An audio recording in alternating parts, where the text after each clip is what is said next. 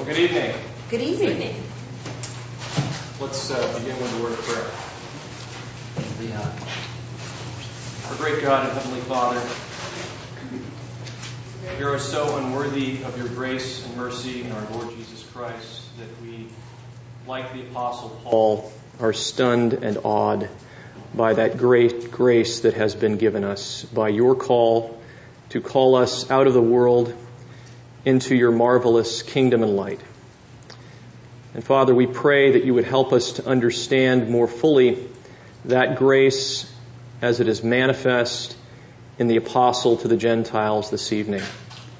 That through it we may glorify your great name through Jesus Christ, through the work that you have done in your Son and manifested through your apostle. We pray in Christ's name. Amen.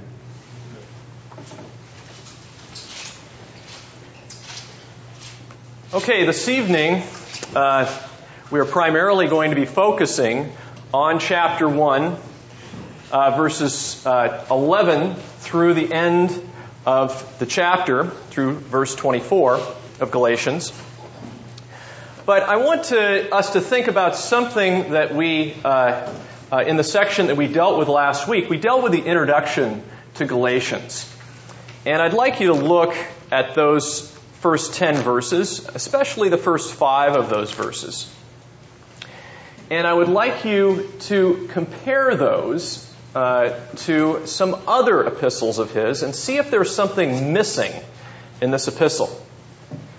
Someone could turn to 1 Thessalonians 1, 2-5. 1 Thessalonians 1, 2-5. And read verse 2.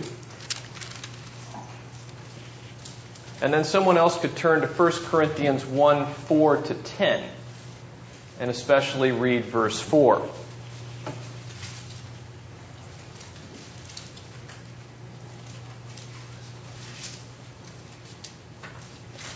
Ben, would we read for us 1 Thessalonians 1, 2? We give thanks to God always for you, for all of you, making mention of you in our prayers. Okay, very good. Someone else, 1 Corinthians 1, 4. I always thank God for you because of His grace given you in Christ Jesus. Okay. David, is there something similar between those two verses? Well, he's giving thanks to the audience, the intended recipient of the letter, for their being in God's community and being the beneficiaries of grace. And there's no such compliment in Galatians that I can just... Good. Okay, very good. So if you're looking at Galatians 1, 1-5, you don't see any such compliment. You don't see any thanksgiving for the people. Instead, what do you find in 1:6?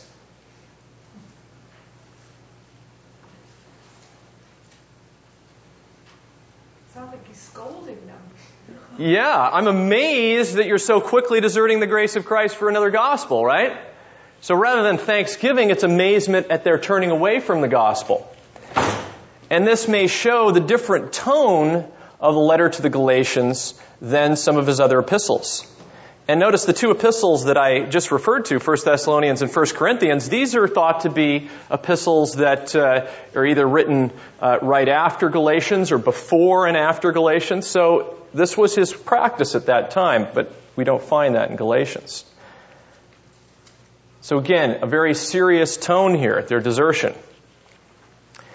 Now, I'd like us to look at Galatians 1:11 now as we look at the next section. For I would have you know, brethren, that the gospel which was preached to me is not according to man. For I would have you know. Often in ancient rhetoric, this was known as a disclosure formula. Suddenly someone is disclosing information. I would have you know this. And quite frequently, it would introduce a new section of the discourse. And so that might be one marker that that's the case. However, I think it's very clear from this that we do have somewhat of a new section. Verses 11 and 12, for I would have you know, brethren, that the gospel which was preached by me is not according to man, for I neither received it from man, nor was I taught it, but I received it through a revelation of Jesus Christ. That seems to be like an introduction and a thesis to what he's going to say afterwards about his life in Judaism and his calling to Christ. And there's a lot of examples as we go through some of the words that are repeated in those sections. You'll see that is very likely to be the case. Now, you might ask yourself, you're looking at this, I mean, we haven't read the narrative, but there is a narrative that follows of Paul's calling and where he's going, eventually his coming to Jerusalem, and then Peter's coming to Antioch. Do you find a narrative like this in such detail in any of Paul's other epistles?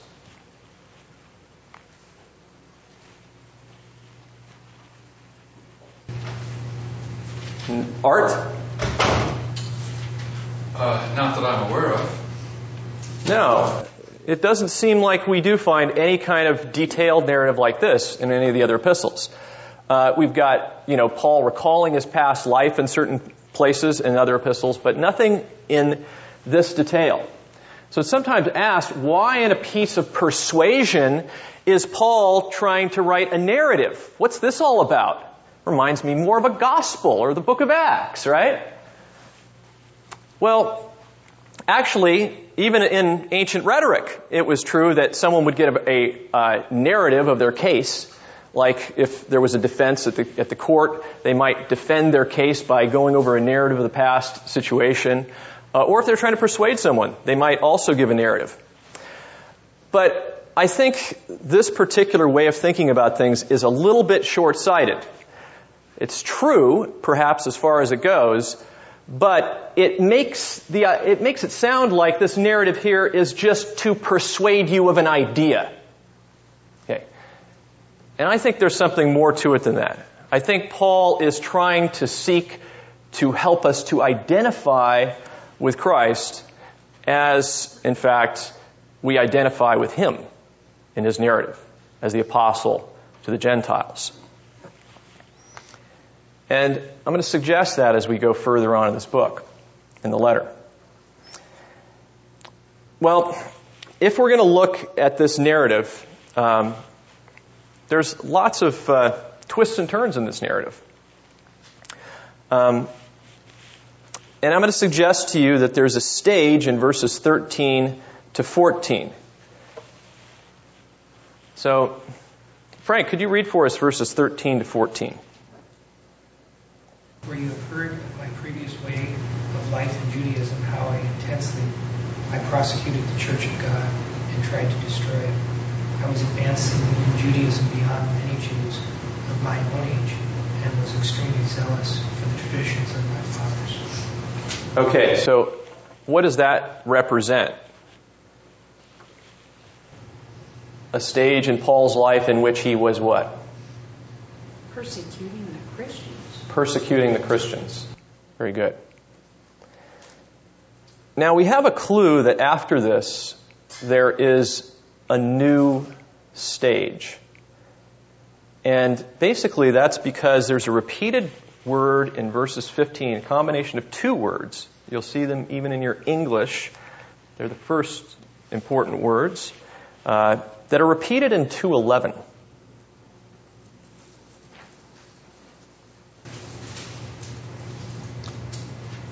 Now, I don't know how your version does it.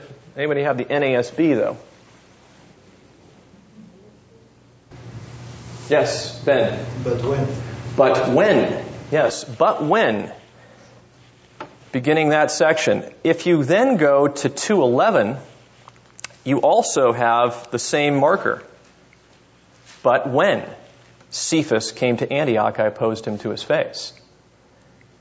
And the Greek has the same markers. Well, let's someone read for us verses 15 through 17. We have a new section there. Okay, did you read that for us? Sure. Oh, I couldn't hear you. Oh, okay, that's all right. Sorry. 15 through 17? Yeah. Okay.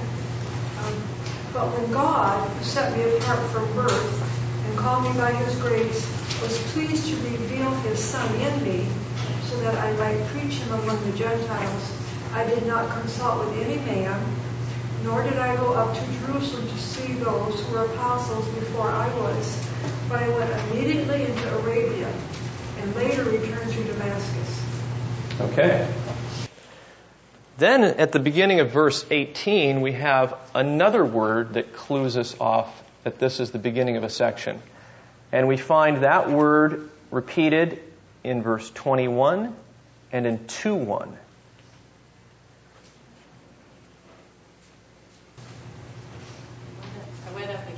I went up again.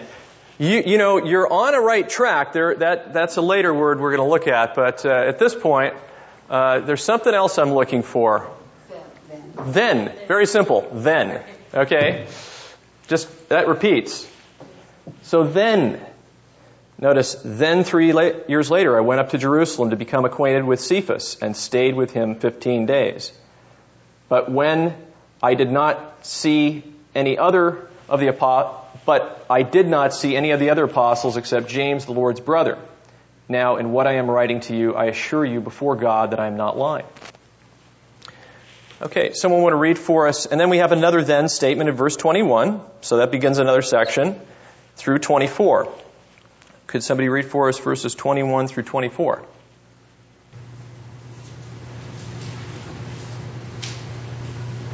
Then I went into the regions of Syria and Cilicia, and I was still unknown by sight to the churches of Judea which were in Christ.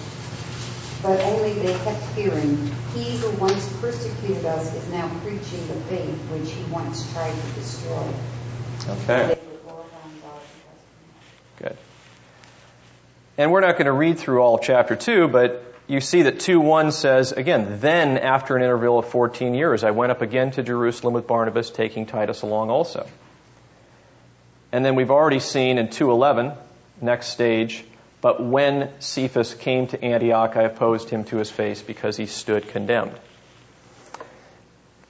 And it's interesting with these markers, you can see that, we got 3 in the middle that are the same, the thens, and then on the outsides of those, we have the markers, but when. Yeah. All this timing that's set forth in this section raises in my mind a question anyway. He says the gospel he received by revelation from Jesus Christ. When is that reception or that revelation of the gospel to him? Was it on the road to Damascus? Was it when he was in Arabia for 3 years? Well, we'll look at that later, but just at the moment, take a look at what he says. And then he says in verse 17, but I went away to Arabia and returned once more to Damascus. Right? So it seems like this is the call on the road to Damascus. And then he goes to Arabia, because he's then implying that I returned again to Damascus. Well, there's some of the stages in our narrative. And if you're familiar with any films, I mean, you watch films, right? You've got these stages of the narrative. There's often a stage to the narrative when the character is thought to be in their own ordinary world. You might have someone such as the Wizard of Oz. You've got Dorothy in the Wizard of Oz, and if you remember, she's with Toto out there in Kansas, and it's all in black and white. And then suddenly she gets called by that famous tornado, right? So she's got the tornado, and that's her call. And then she goes through a series of stages of opposition through chapter 2 of the film. She comes up against the scarecrow and, the Tin Man and against the lion. And finally, in the middle, she meets the Wizard of Oz at the midpoint. And then she goes through another series of oppositions with the witch. And then she has her greatest, what we call a turnaround here, where you have, one of my professors called it a dramatic turnaround. It's called different things by different people, where she throws water on the witch, and the witch is melting, and from now on she's got power over the witch, and the witch, the witch dies at that point, but the enemy of evil is on the way out for her, okay, until her climax when she says there's no place like home. Well, here you have a narrative sequence of sorts as well. Okay. You have a narrative sequence where these stages of the narrative are occurring. Okay. And so that tells us something about the drama. That's what a writer does when a writer gives stages, is to get you to enter into the drama. So there's these quick shifts. Okay. And of course, you can see a real quick shift in 2:11, but when Cephas came to Antioch, I opposed him to his face because he stood condemned.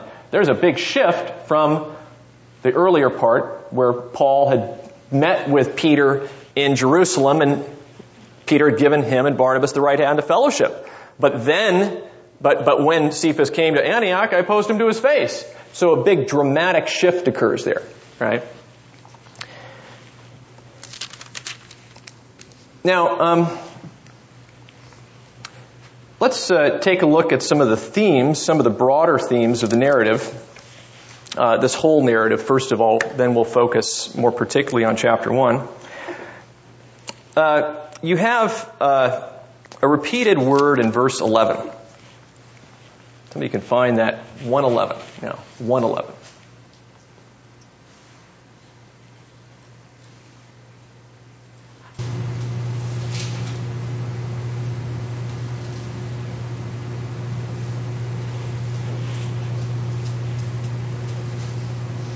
Okay, it's also repeated in verse 10. What? 4. No, but you're right. That is repeated in verse 10. What I have in mind is a word that occurs twice in verse 11 that also occurs twice in verse 10.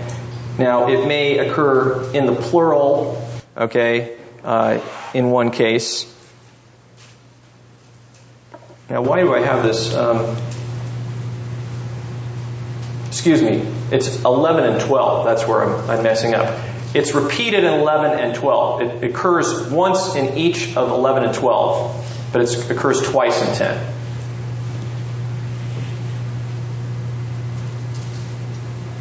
Man. Man is the word, yes. Okay? So man. And that might also be kind of a hook word that connects verse 10 to verse 11 and 12.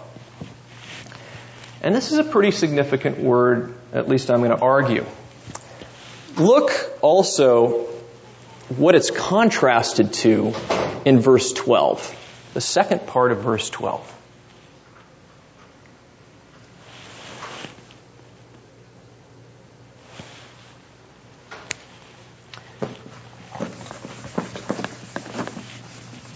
Man versus what? Jesus Christ. Jesus Christ. Interesting. Man versus Jesus Christ. And this is an opposition Paul's going to continue with. In fact, look at his call. Verse 15, but he who had set me apart even from my mother's womb and called me through his grace was pleased to reveal his Son in me that I might preach him among the Gentiles. I did not immediately consult with flesh and blood. There is the call of Jesus Christ versus consulting with flesh and blood. But just hold that in your mind for a moment. Let's see how this theme of man is found in 2:6.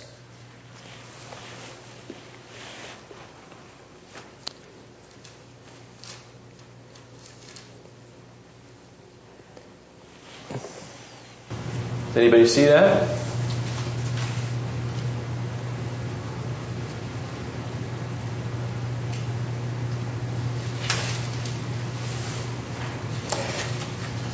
Basically, it's what you have is Paul did not consider the face of man.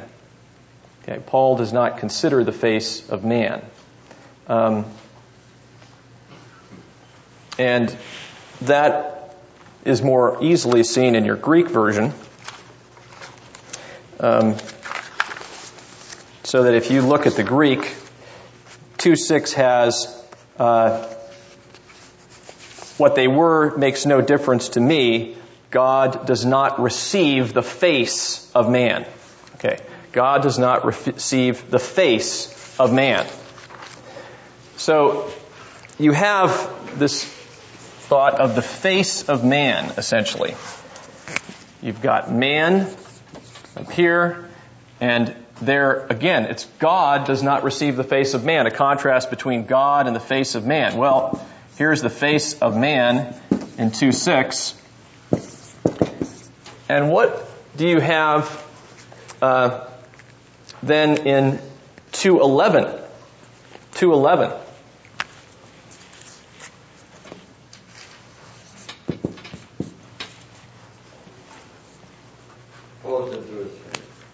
Opposed him to his face. Okay? Opposed him to his face. Here, Paul is associated the face of man, and here he's opposing him to his face, as if he does not concern himself with man and the reputation of man. And it's interesting that actually the way Paul chooses to construct this in Greek is he chooses to construct it as according to the face. Okay? According to face. I wonder if that's similar to what Paul has earlier in 1:11, where he goes, the full phrase is according to man. Why else such a construction, I wonder? Question? Yeah. Verse 2:6 is according to his face. Yes, 2:6 is according to... 2:11 is according to face. I'm sorry. 2:6 is the face of man.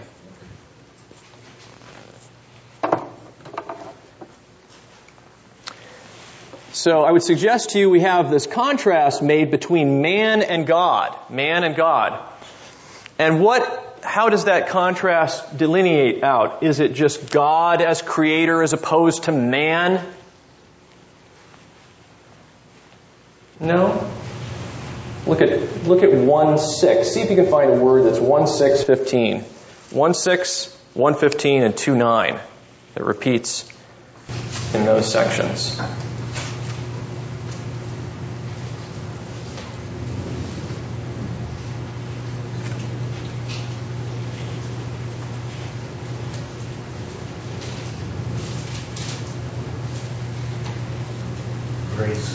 Grace. Thank you. Grace. You called you in the grace of Christ.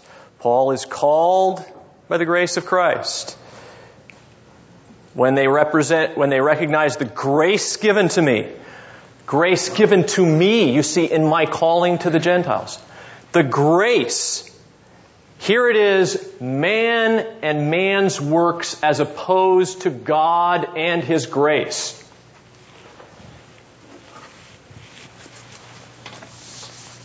Let's think about this in terms of what we looked at last time, Paul's gospel. He's told the Galatians that they have rejected his gospel of the kingdom of God. And remember, I suggested to you that interface that occurs between this age and the age to come.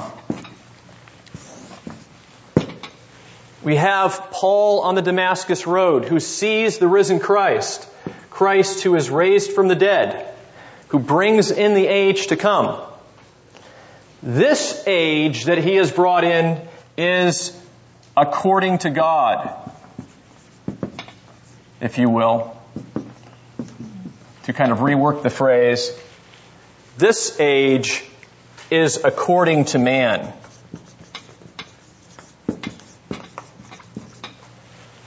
Here later, Paul will speak about a contrast as he gets into chapter 2 between that age of the Spirit versus the age of the flesh.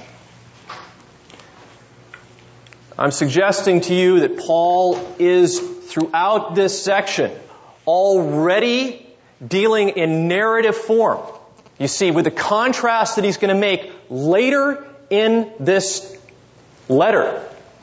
You know, when we get to chapter 3 and we get to chapter 4 and Paul makes those contrasts between the flesh and the Spirit, he's embodying that contrast already in the narrative.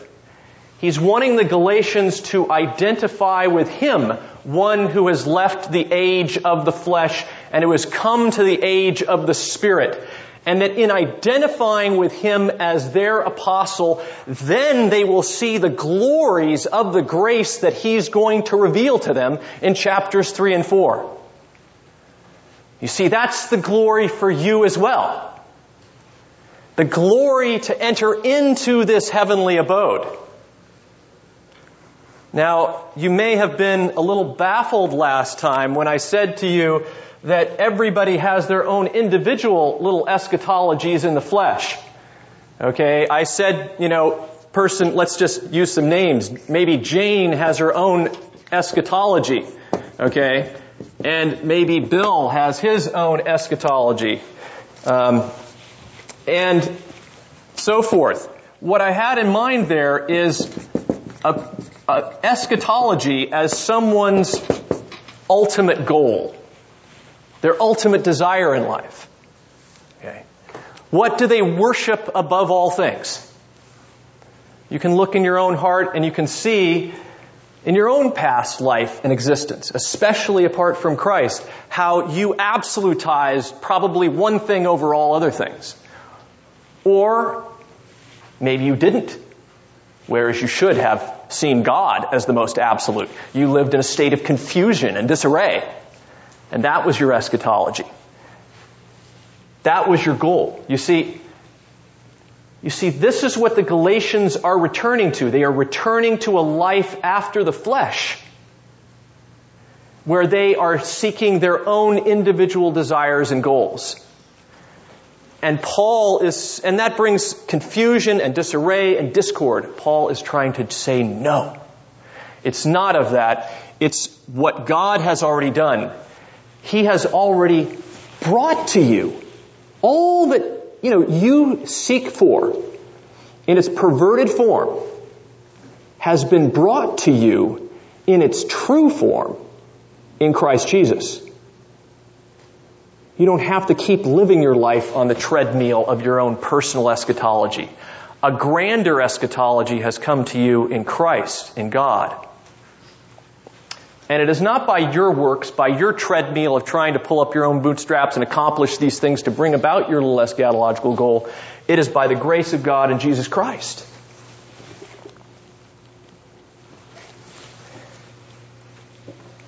And somehow, Paul is going to suggest that by going back to the law at this period after Christ has come is like going back to the world.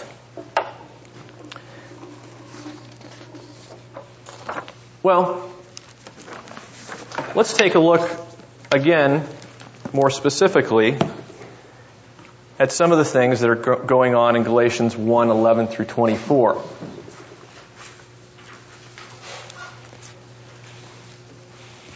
Now, I suggested to you a repetition of a word in verses 11 and 12. So you can correct that, verses 11 and 12, which is then contrasted to verse 12. And of course, that is man, right? Man versus God. Man versus Christ. Then in verses 12 and 16, we have another phrase or word that is repeated. And so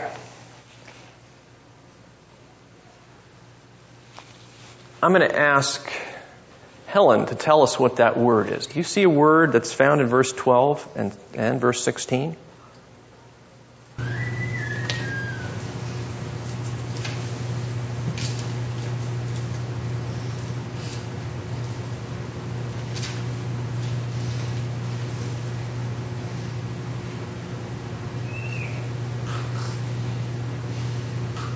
You think about this word. In fact, there's a book of the Bible named after this word.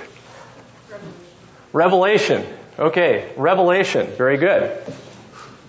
So Paul's speaking here about the revelation of Jesus Christ. This is a revelation by grace. It's revelation that brings in a new kingdom. It's from God. It's not from you. And he sets up that revelation in verse 12 and he discusses it in verse 16. Now, I put a note here on the deity of Christ. Why? What are the contrasts going on here? I just mentioned the contrast. Craig, what did I say about what are the two main contrasts? Flesh and the spirit. Good. Or man and God, right? Okay. So, what conclusion do you draw from that about Jesus?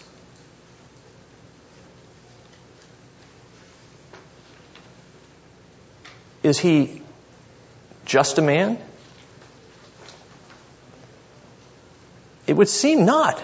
I mean, if Paul is going to make such contrast between man, according to man, and according to Jesus Christ, he can make that contrast because he believes that Christ is also God. And so I think implicit in the contrast he draws out here is the divinity of Christ.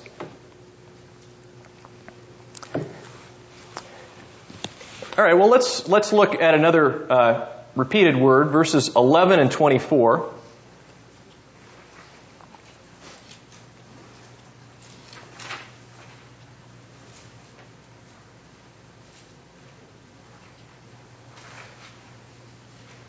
Jim, do you see a repeated word there?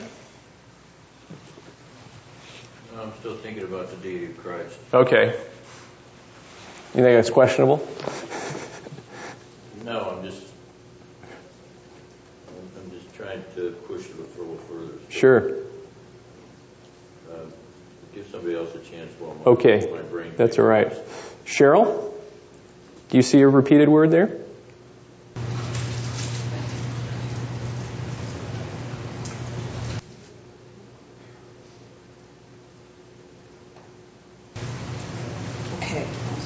Do you want to defer to Art? Because Art looks like he's got something. Okay. What is that look? Oh, maybe I was wrong about that look. You know, you're right about that. And that is one word that repeats. That's the next word I was going to give. So you got one of the two words. That's good. And that was going under second repeated word. And it's also found in verses 13 and 16. All right? And since you brought it up, Art, what do you think the full phrase that I'm looking for in verse 16 is? Me. Me, but just me by itself? In me. In me, yes. In me. And verse 24, the Greek, your translation may say because of me, but the Greek can be in me. Okay, it's in me. All right, so in me. I'm going to say something about that term, but first of all, let's go to our next repeated term. What else is found in there?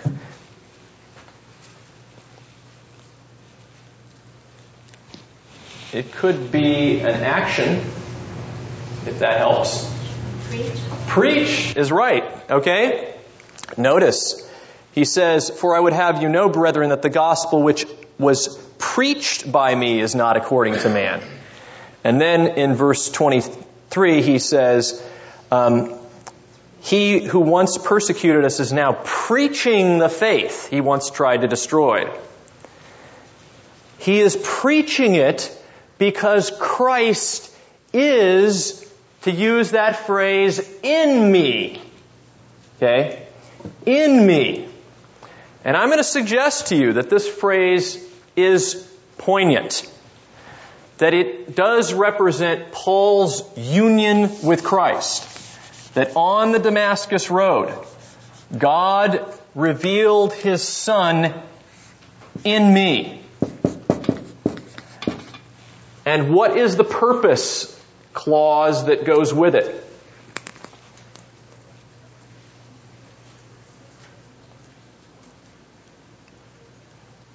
He revealed His Son in me that I might, Craig, preach Him. Okay? So you see those words go together. God revealed His Son in order that He might preach Him. Here we have, if you will, a revelation of the glory of the heavenly kingdom, manifest in the Apostle Paul and his preaching. What is he saying about his preaching? That Christ is in him. Yes, Christ is in him. And so he preaches. Now make that connection. Who is the Christ that is in him? Yes, Jesus. But what has he said about Jesus earlier? What has he said about Jesus earlier? Verse 4, chapter 1, who gave himself for our sins that he might deliver us out of this present evil age.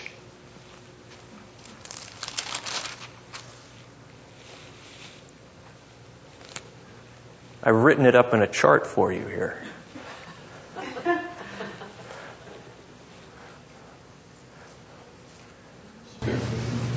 Spirit, He has revealed that the age to come has arrived to you. He has revealed that the eschatological age has been semi-realized in Christ. And He has revealed that revelation in Paul, in the very historical call of the Apostle Paul on the road to Damascus. So that when Paul preaches the gospel, he is preaching that which is revealed in him. He is revealing the glories of the kingdom of God. That is what Paul is revealing. And especially the glories of the kingdom of God as it has now come to the Gentiles. You see, Paul's preaching. See what he's saying about his preaching? Paul does not get up and preach a topical application message about how you can have a better family. Sure, he wants you to have a better family in Christ Jesus. But it's all about being in Christ.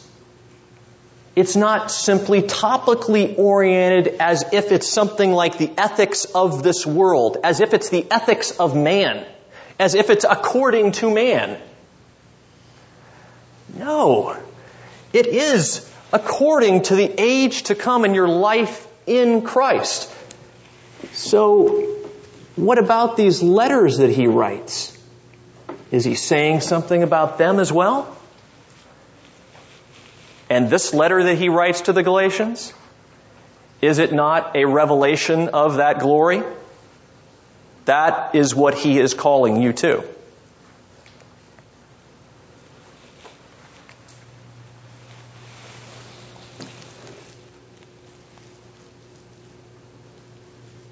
Now, he's going to show us more of this drama.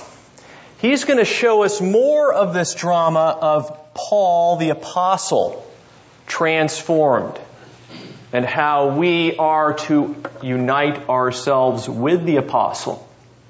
How the Galatians who have turned aside from the grace of God to a different gospel are to be called back to that gospel as, in fact, they identify with Paul. And I'm going to make an argument for you about this identification. I'm going to show you why I think that's the case. Look at chapter 1, verse 6.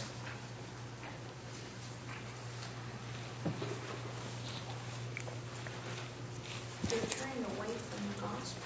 Yes. And Cheryl, if you were to look at that verse and compare it to Paul's call in chapter 15, would there be any words that pop out to you that are in both verses? 1:6 and 7 and 1:15. Well, it's really 1:6. That's all you need. 1:6 and 1:15.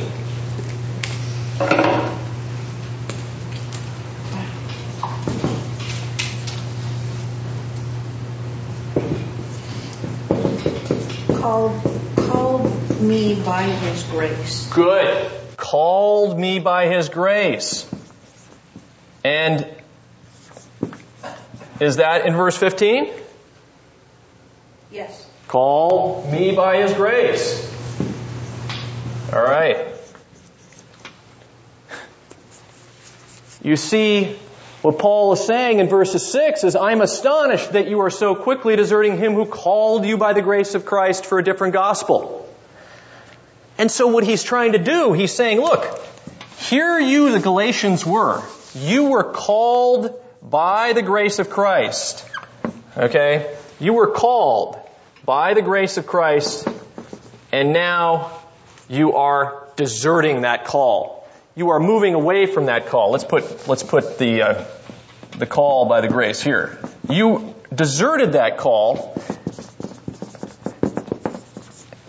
Now, how is he going to draw them back from this call? This is not a historical line. This is just a conceptual line. Okay? All right. They were called by the grace of Christ, and they deserted that call. Now, how is he going to draw them back to the call? He, Paul, wants to do this. He, Paul, wants to take them from here and bring them back to that call, does he not? Paul's goal in writing this letter is to bring the Galatians from their desertion, their point of desertion, back to the call of the grace of God. Doesn't he give his own call? Right? In 1:15, he's called by the grace of God. He wants them to identify with him.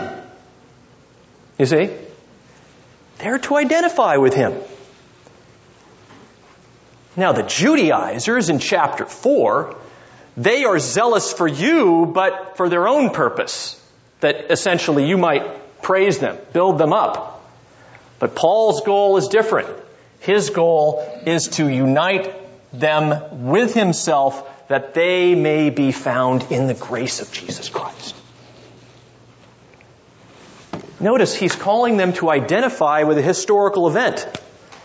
The historical event of his own call as apostle. Now we think about being identified with Jesus Christ in his death and resurrection, and that is the central pillar of our historical identification.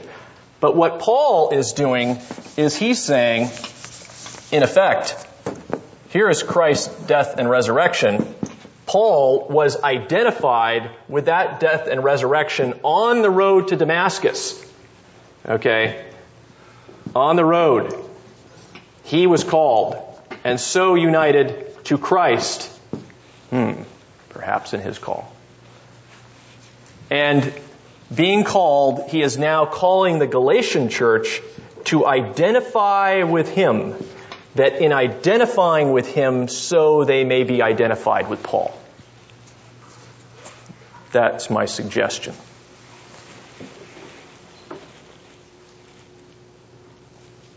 Are you suggesting that there's a call of Christ from death to resurrection? I'm suggesting that that may be in the background. I haven't pushed that enough to know for sure.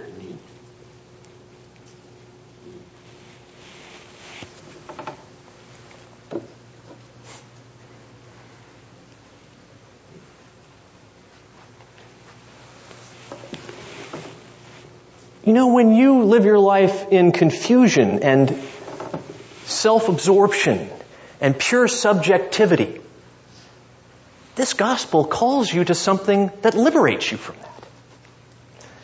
You're called to identify with history. And guess what? The Apostle Paul is your apostle too. You Gentiles who are called in the grace of Christ. Think about that when you're wallowing in your own subjective mire. That you are called to identify with him in his call on the road to Damascus. And that insofar as you identify with that call, you are identifying with Christ and his death and resurrection. And you are thereby being lifted up into heavenly places in Christ Jesus with that firm assurance that you stand before the throne of God clothed in his grace. It is by grace you are saved.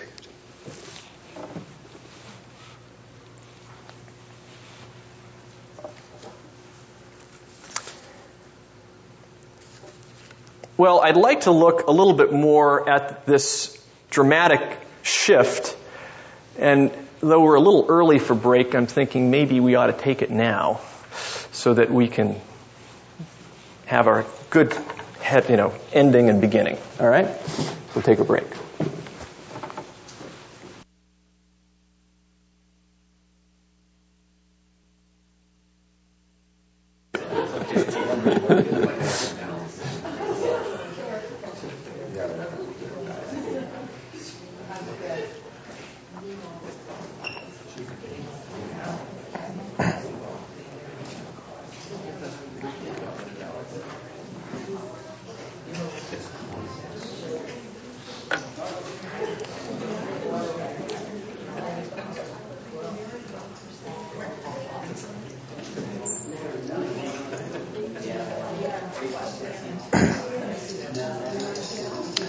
Okay, well let's get started then.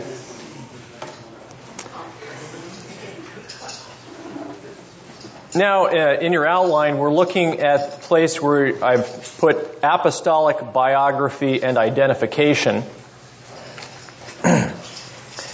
And I hope to show you here that Paul is actually giving us his life history from before his conversion to after his conversion, that the church, that we might identify with that life. And so identify with Christ who is revealed in that life. And I think you're going to see that there's intentional change in characterization here. So let's first of all look at verse 13. And there are two specific words, which I put as A and C, and then which are similar to what you find in verse 23. So you look down below. So if you got verse 13A, I'd like you to plug in, we're going to plug in the same word in 13A as we are in 23A as you look at the bottom. And you pass verse 16 and the 3 lines for that, and you come down to 23A. So 13A and 23A will end up with the same words. 13C and 23C will end up with the same word. And now if you look at 13B, I put that in parentheses because 13B and 23B are not the same word, but the two words refer to the same group of people. And then I'm going to suggest that we look for that which follows A to C in each case.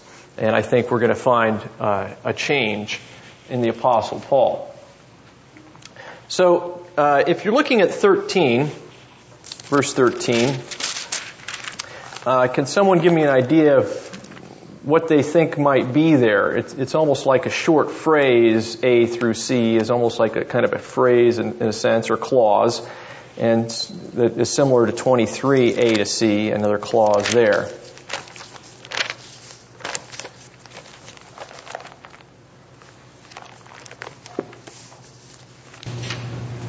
I want to say persecuted.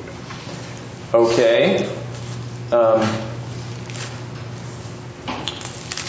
And what do you have in mind as far as the word there goes, Cheryl, as far as persecuted? In other words, okay, start with persecuted, all right? The one who used to persecute. You're looking at that as A, right, Cheryl? Right. Okay, good. So your A's would be persecute. All right? So 13 is how I used to persecute the church of God beyond measure and tried to destroy it. 23 is he who once persecuted us is now preaching the faith which he once tried to destroy. So what's the other word that we should put in C that is similar? Destroy. Destroy. Very good. Okay. So 13A, persecute. C is destroy. And then what's the reference, the referent, or the group referred to that, and what's the word used in 13 to refer to that group, and then the referent in 23 is the same, and the word that's used to describe them there. Okay, good. Good. Okay, so which verse has us? 53. Correct. Yes. And then Church of God is going to be in 13, right? So,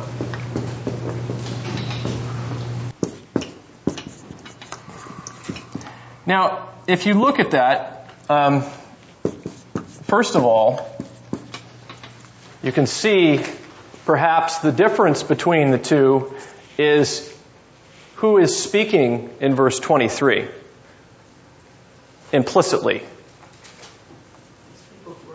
That's right. Those people are persecuted. So they identify themselves, the us, you see, with the church of God, right?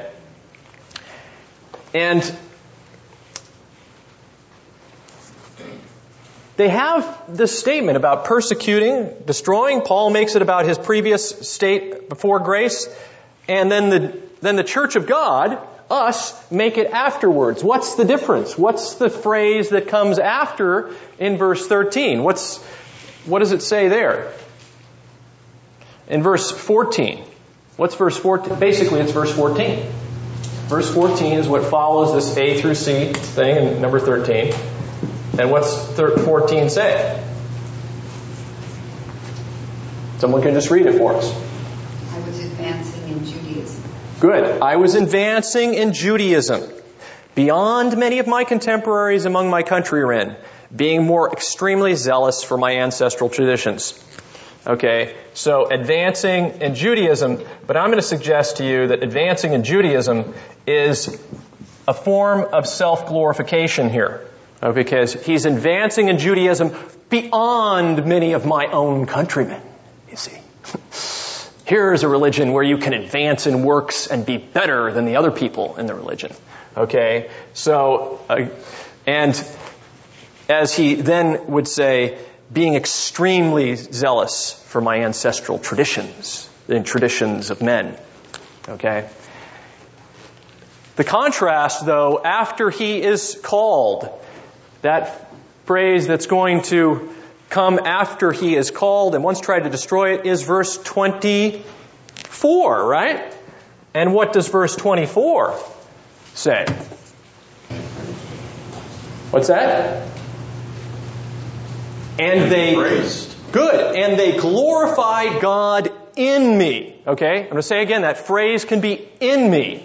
They glorified God in me.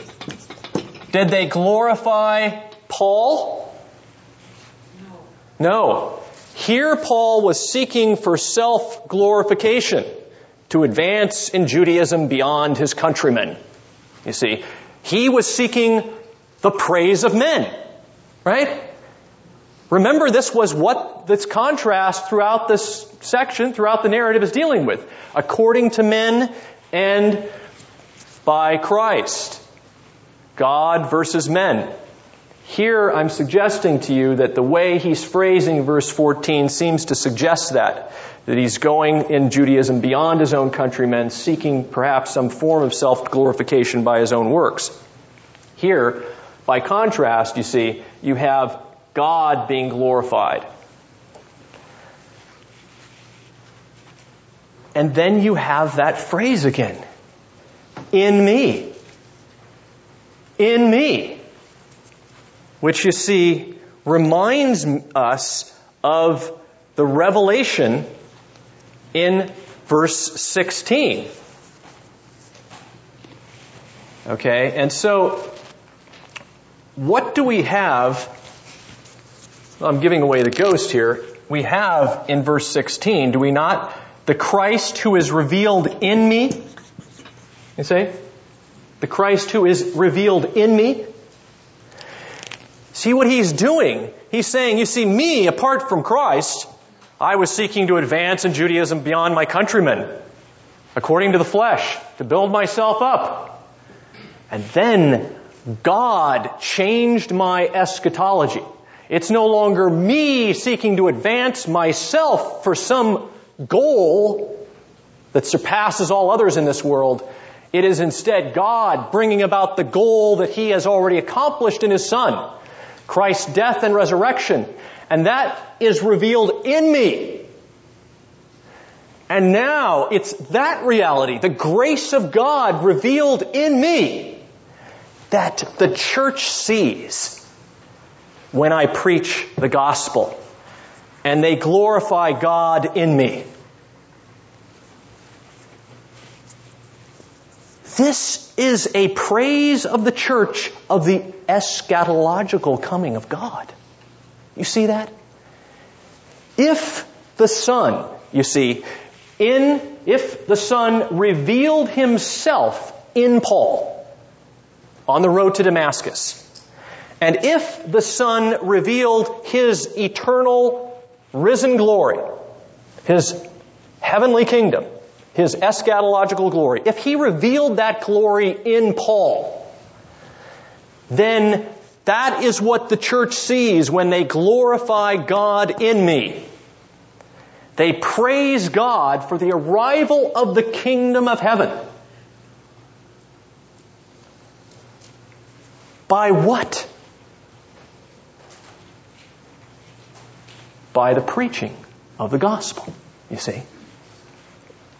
By the preaching of the gospel. What was he first trying to do? What was Paul trying to do?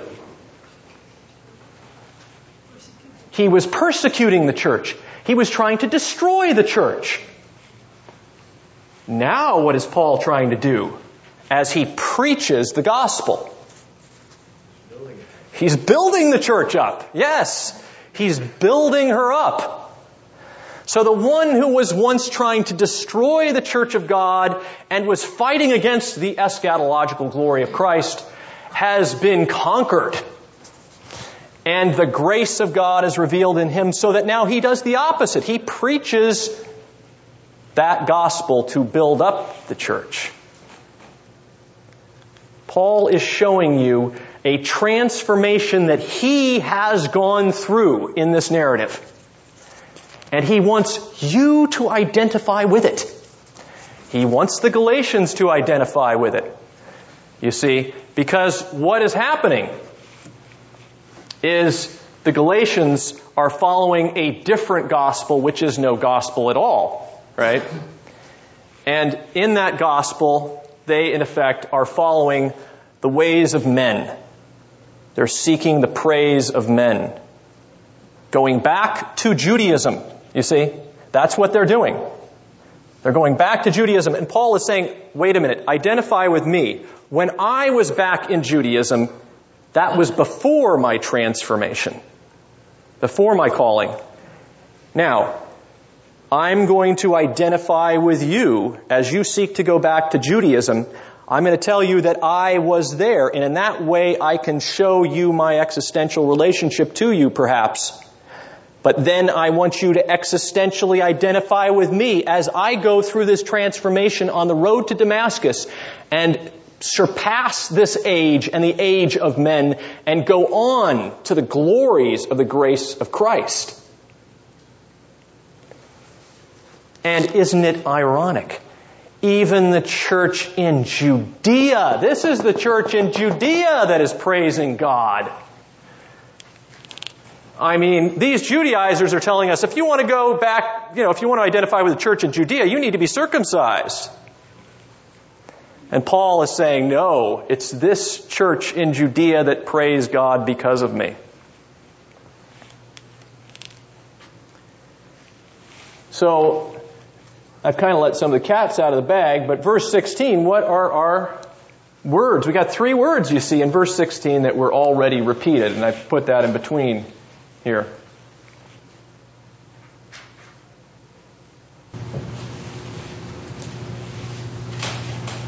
See, we've already had what word? To reveal His Son in me that I might preach Him among the Gentiles. I did not immediately consult with flesh and blood. And you see, He said to reveal His Son. Verse 16. So I kind of put that as a long line there. To reveal His Son. We've had the revelation of Jesus Christ already in verse 12. Okay? So here it's to reveal His Son. And then, of course, that I might preach Him. That's the word we saw repeated at the beginning and the end. That I might preach Him among the Gentiles. And then there I did not immediately... and in me is the other phrase I have in mind. In me. Okay, the in me.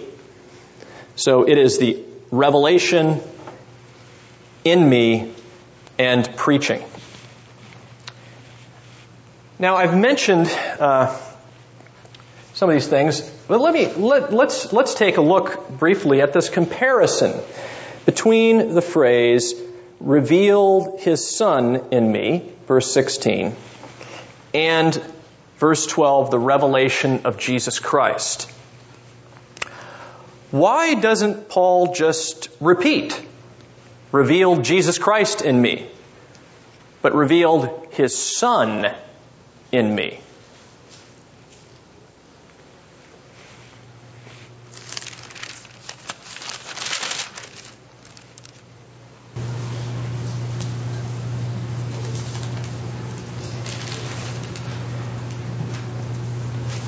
Take a look at Galatians chapter 4, verses 4 and 5. Would someone read that for us?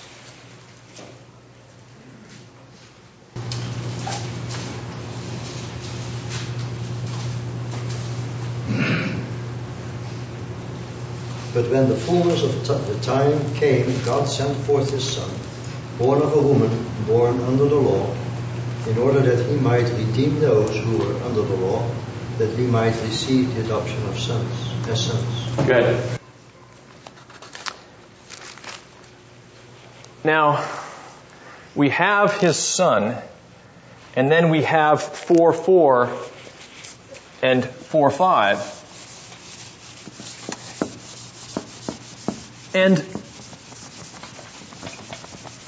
what's the connection made in 4:4 and 4:5? Is there a connection between the Son and someone else?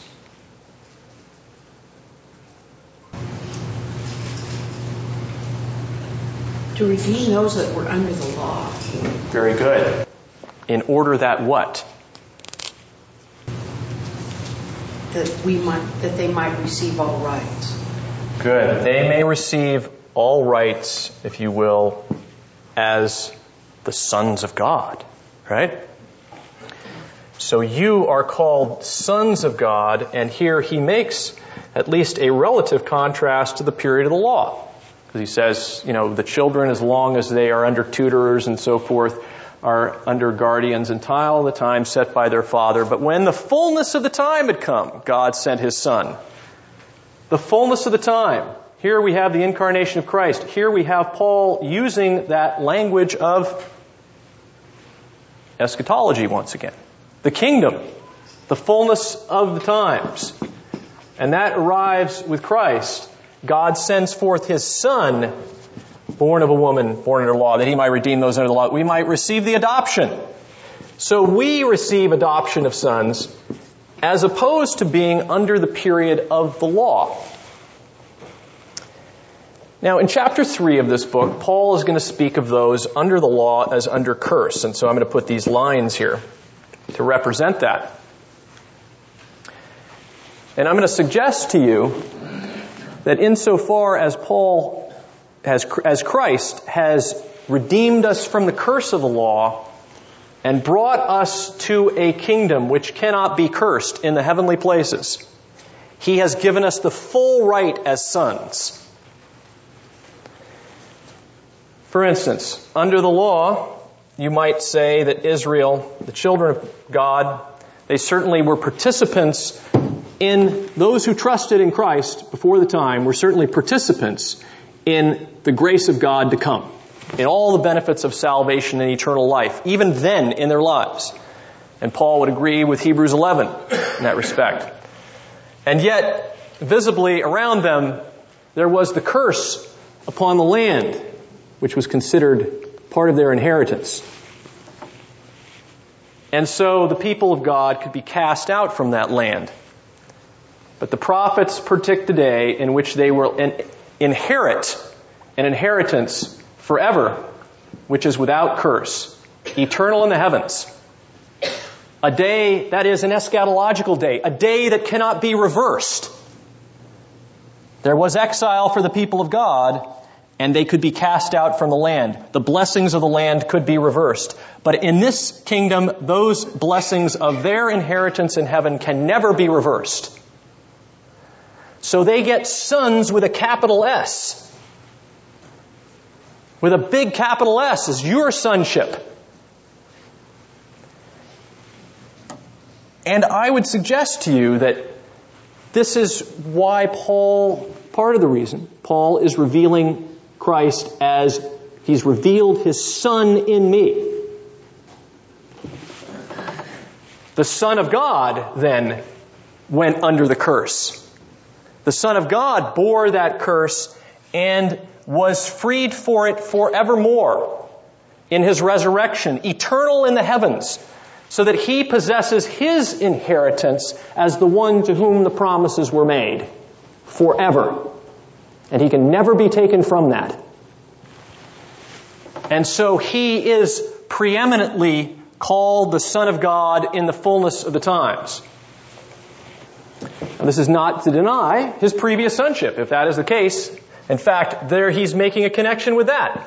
Christ is Son before His incarnation. And so the church has always been right. He is eternally begotten Son of God. You can't call Him Son before His incarnation if He's not eternally related to God the Father as eternally Son of God, eternally begotten. But He puts the Son under the law, under curse, that He may bear that curse so that we may then receive the adoption of sons. And so here, in revealing His Son in me, I am suggesting that He is revealing the fullness, another way of speaking of the fullness of the arrival of the kingdom of God. And therefore displaying in Paul the reality he will talk about in this epistle. In this epistle, he will tell them not to go under the age of the law, not to return to the age of the law, where there is some degree of curse and potential of being cast out from God's favor. He will call them instead to come to Christ, the Son of God, in the fullness of His sonship, and call them to participate as those who've been adopted sons of God. And this is your blessing, if you are in Christ.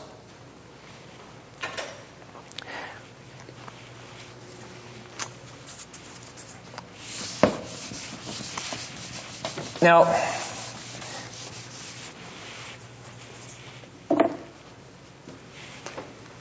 another thing, because I've shown you that connection between His incarnation and His resurrection life, when Paul speaks about Him being Son of God, and he's just contrasted that to being according to man, you see. Remember how in verse 12 he's contrasted man with God, right? Man with Jesus Christ. Man with the revelation of Jesus Christ in verse 12. So if that contrast is being made, then when he speaks of the revelation of His Son in verse 16 at His calling, can he be thinking like the liberal The liberal who believes that Jesus Christ is adopted as Son of God simply at His resurrection, as if He were not Son before, as if He were simply a man?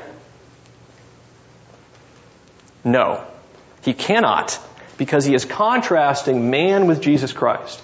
He is contrasting man ultimately with the Son of God.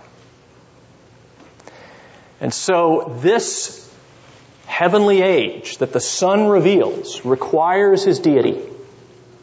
You see, they glorify God in me. Interesting in verse 24. They glorify God in me.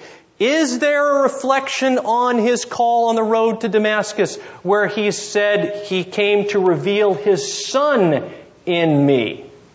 Is this perhaps another reflection of the deity of Christ?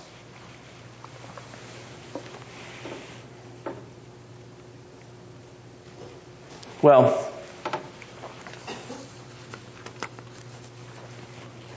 at any rate, this is a poignant gospel. And it is a gospel that is going to focus on Paul's revelation to the Gentiles, his preaching to the Gentiles, to you. Now, Paul does briefly go to Jerusalem. He goes to Jerusalem to visit Peter in verses 18 to 20. But I want to ask you, do you see any of those important repeated words that we've seen throughout this text in verses 18 to 20? Do you find the word to preach, for instance?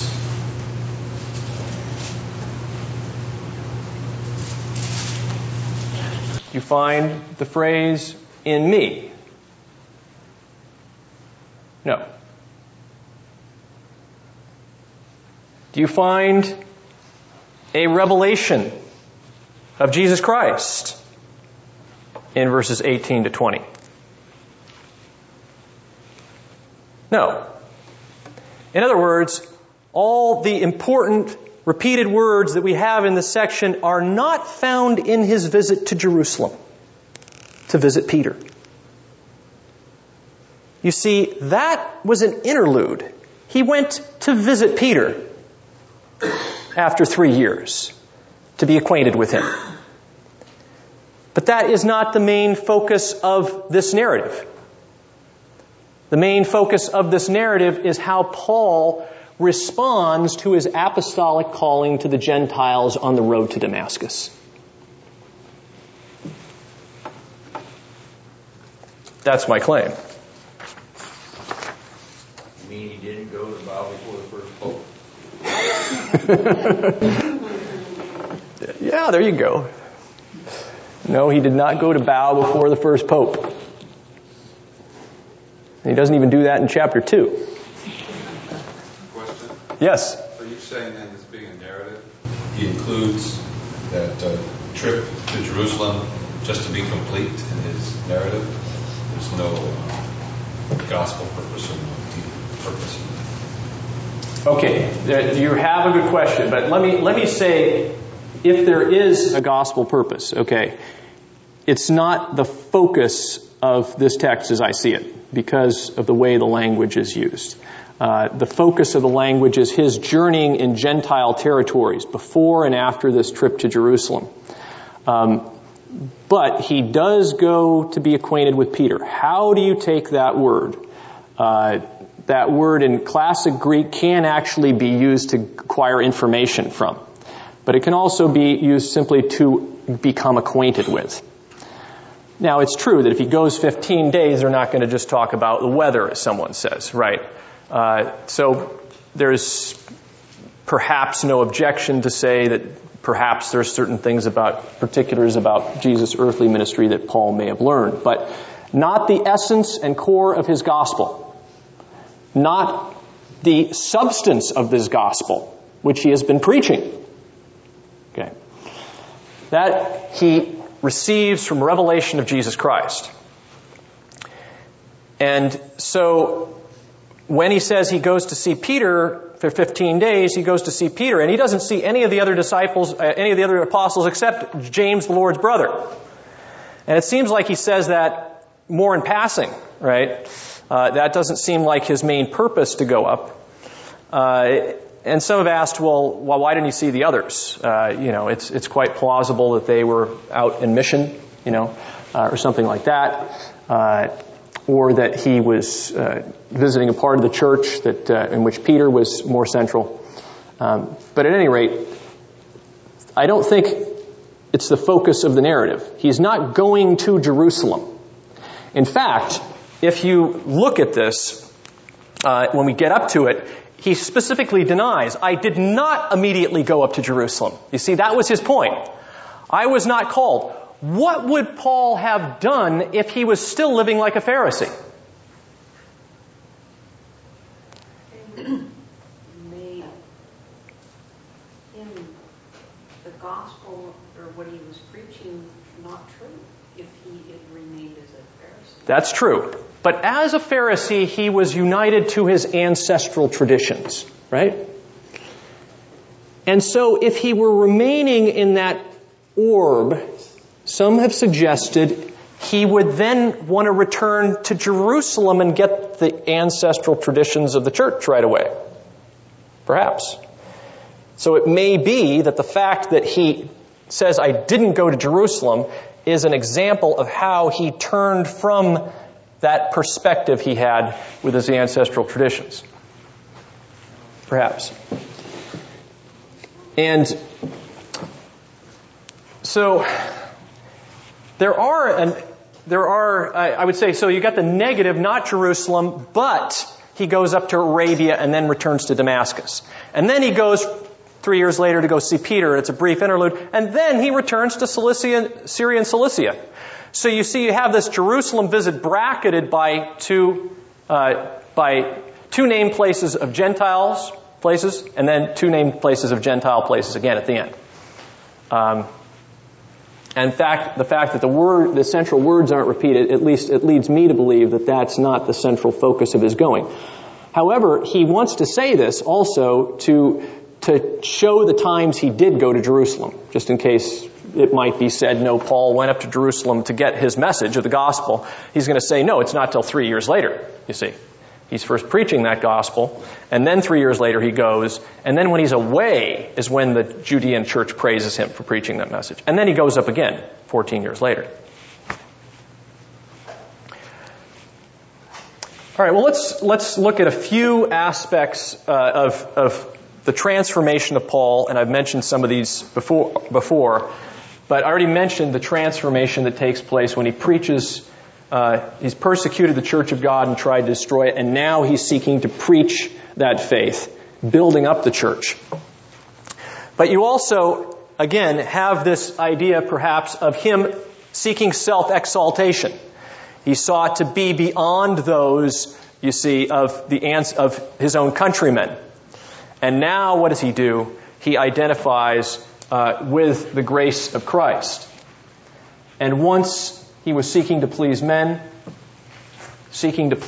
for his own glory, and now the church glorifies God in him. There's also another possibility here, again, to fit with that idea of not going up to Jerusalem. He says in verse 16, he did not consult flesh and blood.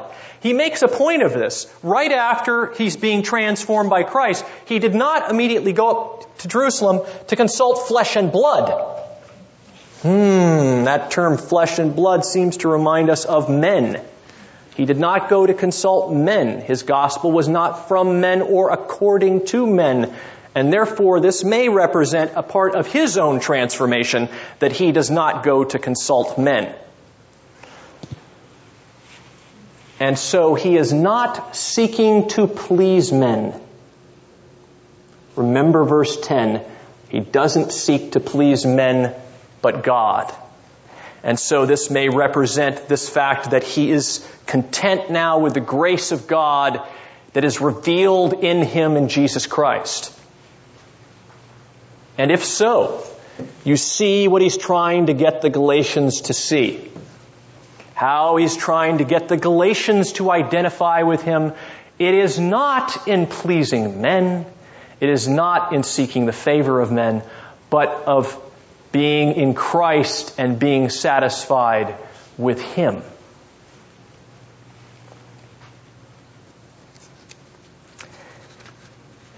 Well, let's look at a few other narrative clues. This I have as number 4 on your outline.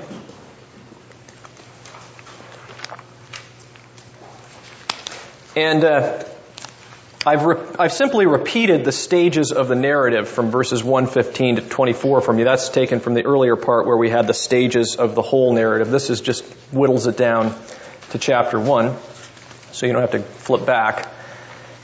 And then after that, I've put repeated verbs of movement. I want to say motion in the narrative.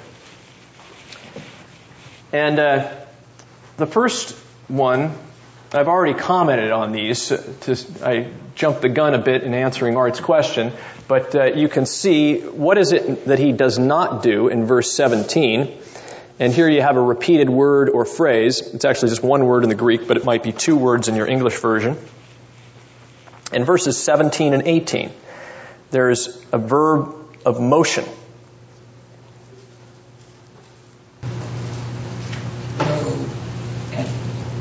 Go and went. Good. Okay. Very good. So he says, nor did I go to Jerusalem. Not go, or some have it go away, or go up, to Jerusalem. Go up. Did not go up to Jerusalem, verse 17. And so then verse 18, what does he have?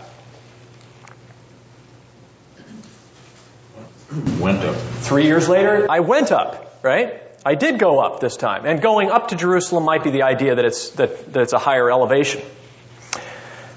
Verse 17, we have a word that's repeated in verses 17 and 21. And this may be 2 words in your English version as well. Again, a verb of motion in 17. Went away. Good. Went away and went into, or went. Okay? So, went away. So, notice Paul is emphasizing in this narrative his movement. Okay? His, if you will, pilgrimage. He doesn't return to Jerusalem except for a brief interlude in the middle. He goes up to Jerusalem. He doesn't go up to Jerusalem, and he goes up to Jerusalem. Is this apostle tied to the land of Israel anymore? No, he is not, is he? He is moving freely through Gentile territories. He is moving out to Gentile territories on purpose. If he was a man who wanted to absolutize the Jewish theocracy, where would he want to go? Jerusalem. Yes, he'd want to go to Jerusalem. And wouldn't he want to go to Jerusalem for the feasts? Yeah. He goes for an interlude of 3 years. He doesn't go to Jerusalem. And then again, 14 years later, he has separated himself from the law, the feasts of Israel, that whole theocratic legal system. And instead, he has lived in a way that accords with the transcendent nature of the kingdom of God. God revealed His Son in him, which is to reveal that eschatological age, you see, in which one is a true pilgrim. He doesn't use this term, but you can see that he is like a man on a pilgrimage. You see, no longer tied to this world, therefore living as a traveling pilgrim. And following, you see, his calling to the Gentiles. Now let's take another look at some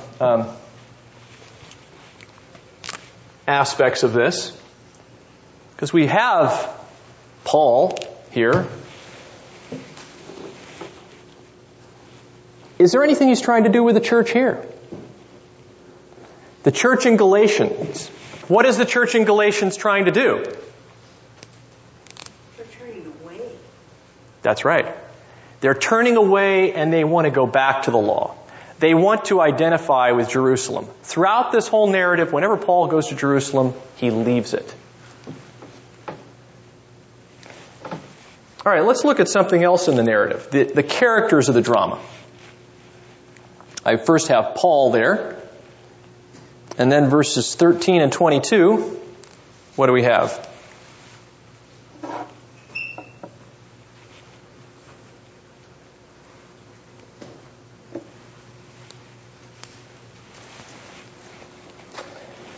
It could be a three-word phrase, actually.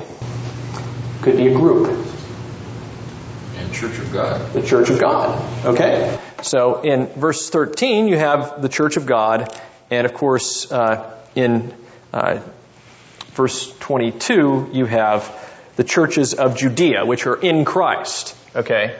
So, the Church of God, which is in Christ. And you notice that the church here is part of his narrative. Of course, the church.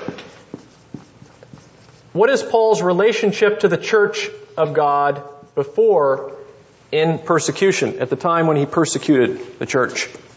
Is he seeking to unite himself with that church? No, he is not. But when he gets to verse 22, is there a transformation of this man? What is his relationship to the church at that point? Unknown. What's that? Unknown. That's right. He is unknown by face, but how do they see their relationship to him? By reputation. By reputation, and they do what? They glorify God in me. Is there not some union going on? They glorify God in me, you see, and how are they described in verse 22? We have in me here, they glorify God in me, and we remember this is Christ in him. How is the church described in verse 22? In Christ. In Christ, the church of God which is in Christ. Do you see what Paul is beginning to do more clearly? He is saying that the union that you have with others is in Christ. It is not according to men. Not according to men. That is his contrast. He is contrasting throughout the narrative, and the narrative that follows. People that are seeking union with other people on the ground of their cultural connection, Judaism, you see, on the basis of their unique eschatologies. We all share this particular goal in mind, you see, and therefore we unite together based on this goal. And Paul is saying, no. That eschatological point of view is over with. And with it, Christ has revealed his Son in me, and now the basis of union is in Christ Jesus. And in Christ Jesus, is there one exalted over another? Are you better than anyone else in Christ in terms of your identity, in terms of your justified life? It is by the grace of God. This is how you are to live in the church. Paul does not go immediately to see Peter and James. You see, if he went to see Peter and James, he would be giving them special favoritism. Those are the other two characters in the narrative. He does not do that. This is in Christ. The union you have with one another is in Christ. You see how Paul is undermining all Galatian claims to superiority? And he is also undermining everything that may happen in the church today, which is based upon superiority. People in their little cliques seeking to be better than other people for any reason. Seeking to isolate yourself from the other members of the church because you have a special privilege based on whatever it is. Your race, your creed, your knowledge, your experience. No. Here he is giving another point of view. A union in heavenly places. A union in the kingdom of God, which is the basis of this life in Christ.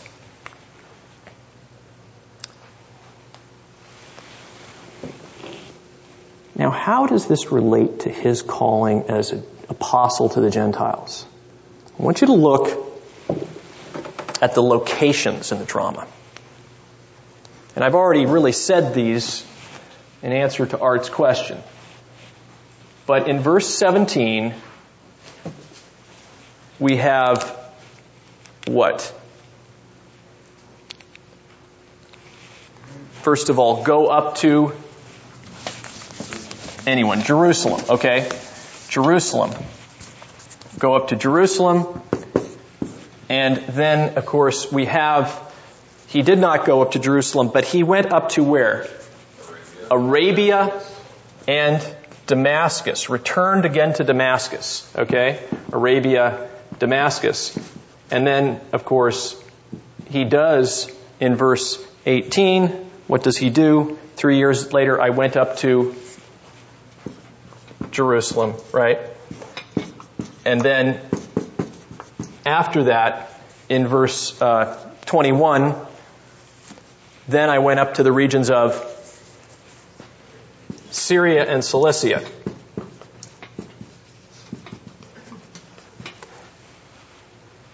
And then verse 22, I'm going to suggest verse 22, what do we have? What's a region here? Judea, okay. So verse 22, we have Judea. And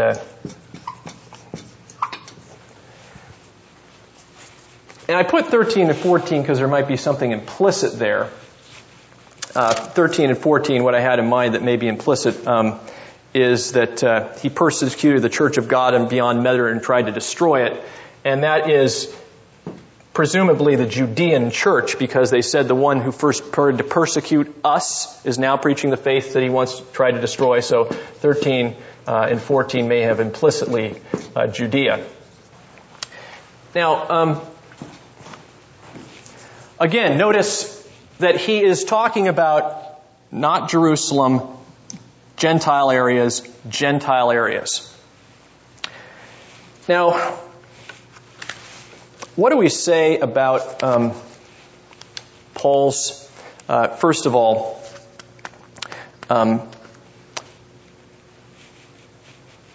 his call here?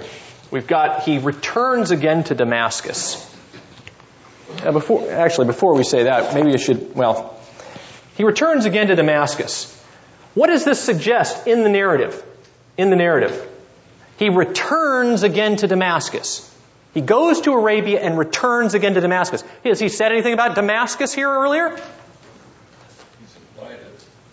He's implying it, right? Yeah. By the word return to Damascus, or what?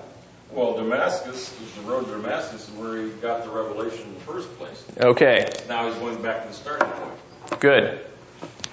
So, the road to Damascus. Now, do we learn that from Galatians 2? Yeah. It doesn't say it specifically. Right. I think he's assuming that they've already heard that part of his story. I think you're right. Yeah. And if you look at Acts chapter 9, I'm kind of jumping ahead here a little bit.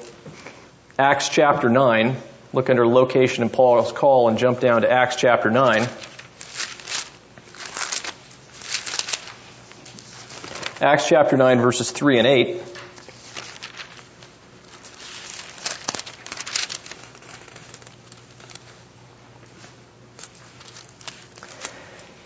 Somebody want to read verses 3 and 8?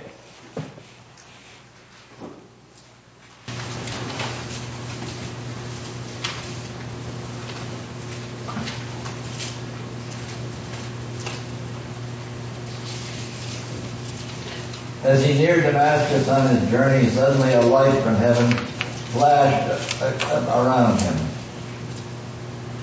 And okay, so he's approaching Damascus, right? He's approaching Damascus.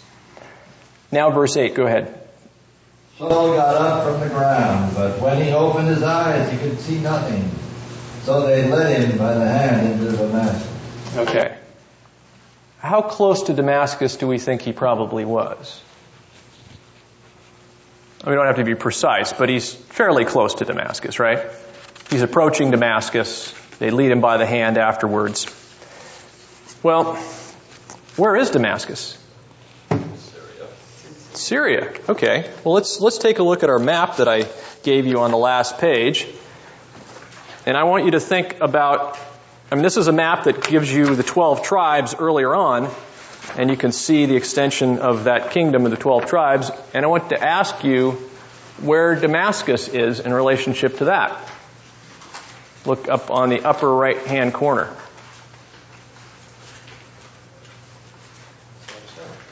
It's outside.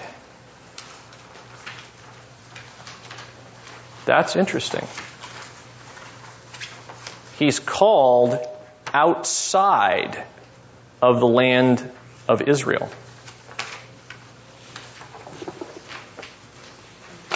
And yet, how does he describe his call? And you have to go backward a little bit in your outline here. How does he describe that call?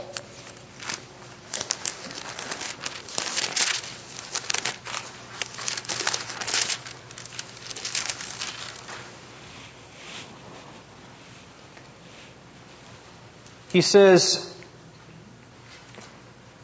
verse 15, but when he who had set me apart even from my mother's womb and called me through the grace of Christ was pleased to reveal his Son in me. He who had set me apart from his mother's womb.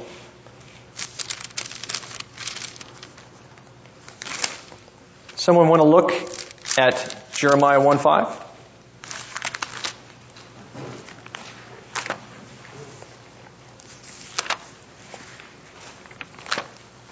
And somebody else can look at Isaiah 49:1.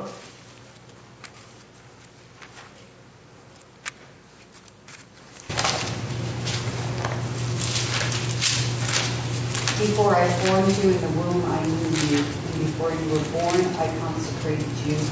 I have appointed you a prophet to the nations. That call that Paul is talking about, the way he describes his call, sounds a lot like the way Jeremiah's call is described as a prophet, doesn't it not? It's suggestive of a prophetic call, we might say. And what about Isaiah 49:1?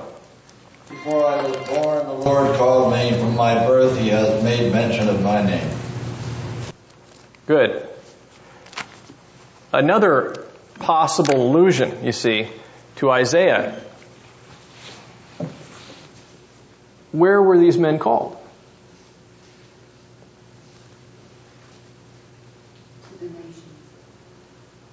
Yes, but where was their call?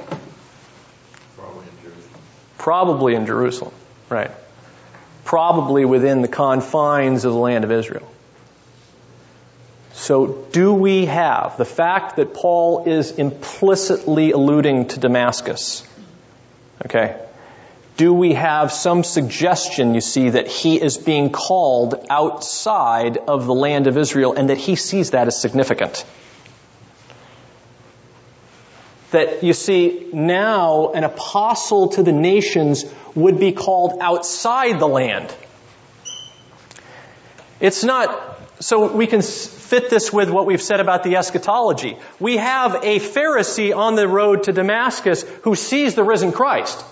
He's not expecting resurrection till the end of history, is he? But we also have a Pharisee who associates the calling of Old Testament prophets, for the most part, with the land of Israel.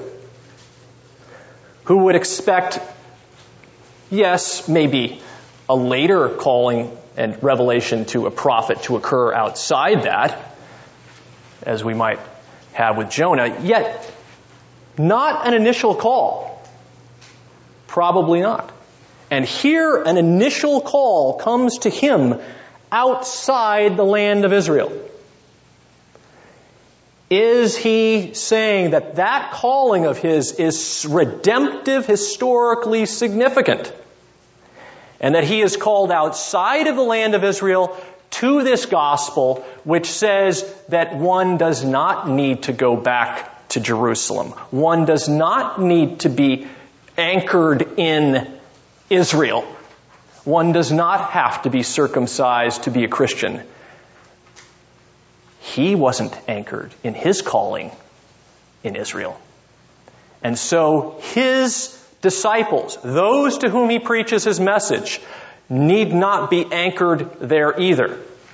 For he is called in the midst of the nations to be a witness to the nations.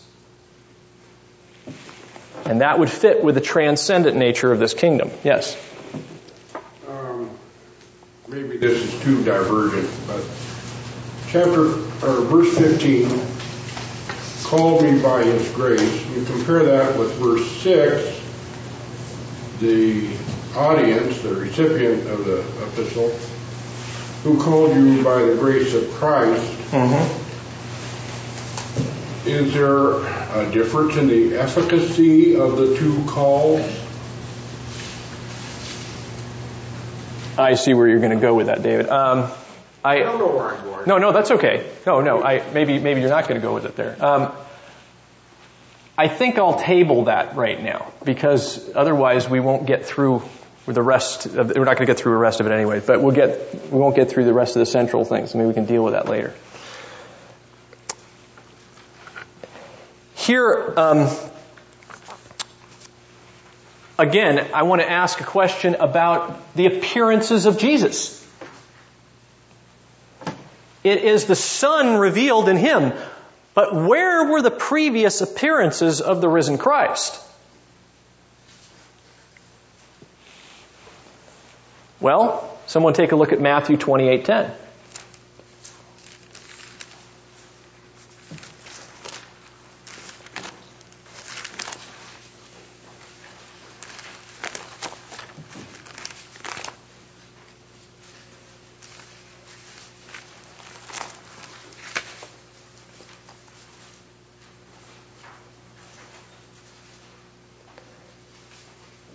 Somebody want to read that for us?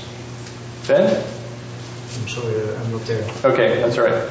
Then Jesus said to them, "Do not be afraid. Go and take my word to my brethren to leave for Galilee, and there they shall see me." Okay, so he does go to Galilee, and sometimes Galilee is known as Galilee of the Gentiles, and yet it is still within the land. And what about Luke 24:50?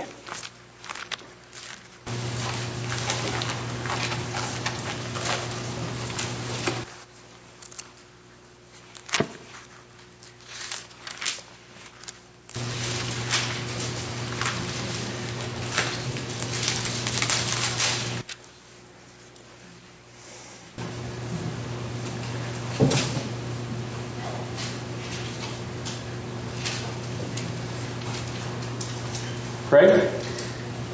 And he led them out as far as Bethany, and he lifted up his hands and blessed them. Okay, so he goes out as far as Bethany there. That's just an example of where he was when he was ascended.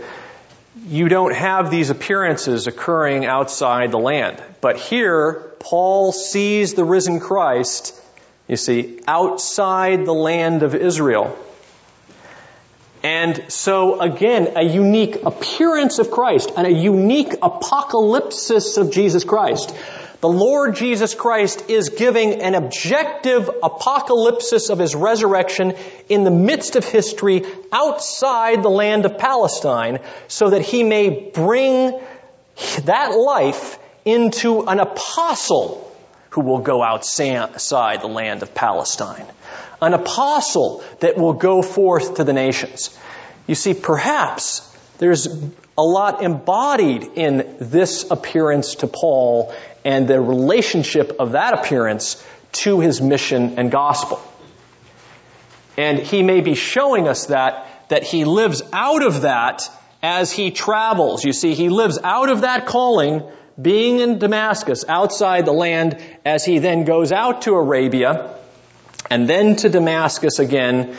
Though he goes to Jerusalem, he goes to Syria and Cilicia finally, and where even the Jewish church glorifies God in him. And so, Paul moves primarily in Gentile areas, according to his calling. And in that way, you see, Christ is revealed in him, 1:16 and 11. And we have, as I said, that in Christ formula in verse 22, described of the church. The church's union with Paul in Christ is a union in Christ, not in Jerusalem. And the very fact that this gospel now goes out into the nations and is delivered to his apostle, perhaps outside the land, is a reaffirmation of that. That, in fact, this gospel is a gospel where union takes place in union in Jesus Christ and nothing else. Nothing else. And so, that is where you are at, you see. That is where your life is. You are united to that apostle on the road to Damascus. You have been called outside the land of Israel, and therefore you have been called outside of any earthly hope to a heavenly hope. A hope that liberates you from this age. It liberates you from bondage to men, and in fact the fear of men, because you have been set free above in heavenly places. There is where your liberty is at. And that is why the church glorified God in Paul. Because you see, that brings glory to your hearts when you understand that liberty. And it brings glory to God Himself in Jesus Christ, who has brought that liberty to you because of His death and His resurrection. He is your life, and He is your all. Any questions?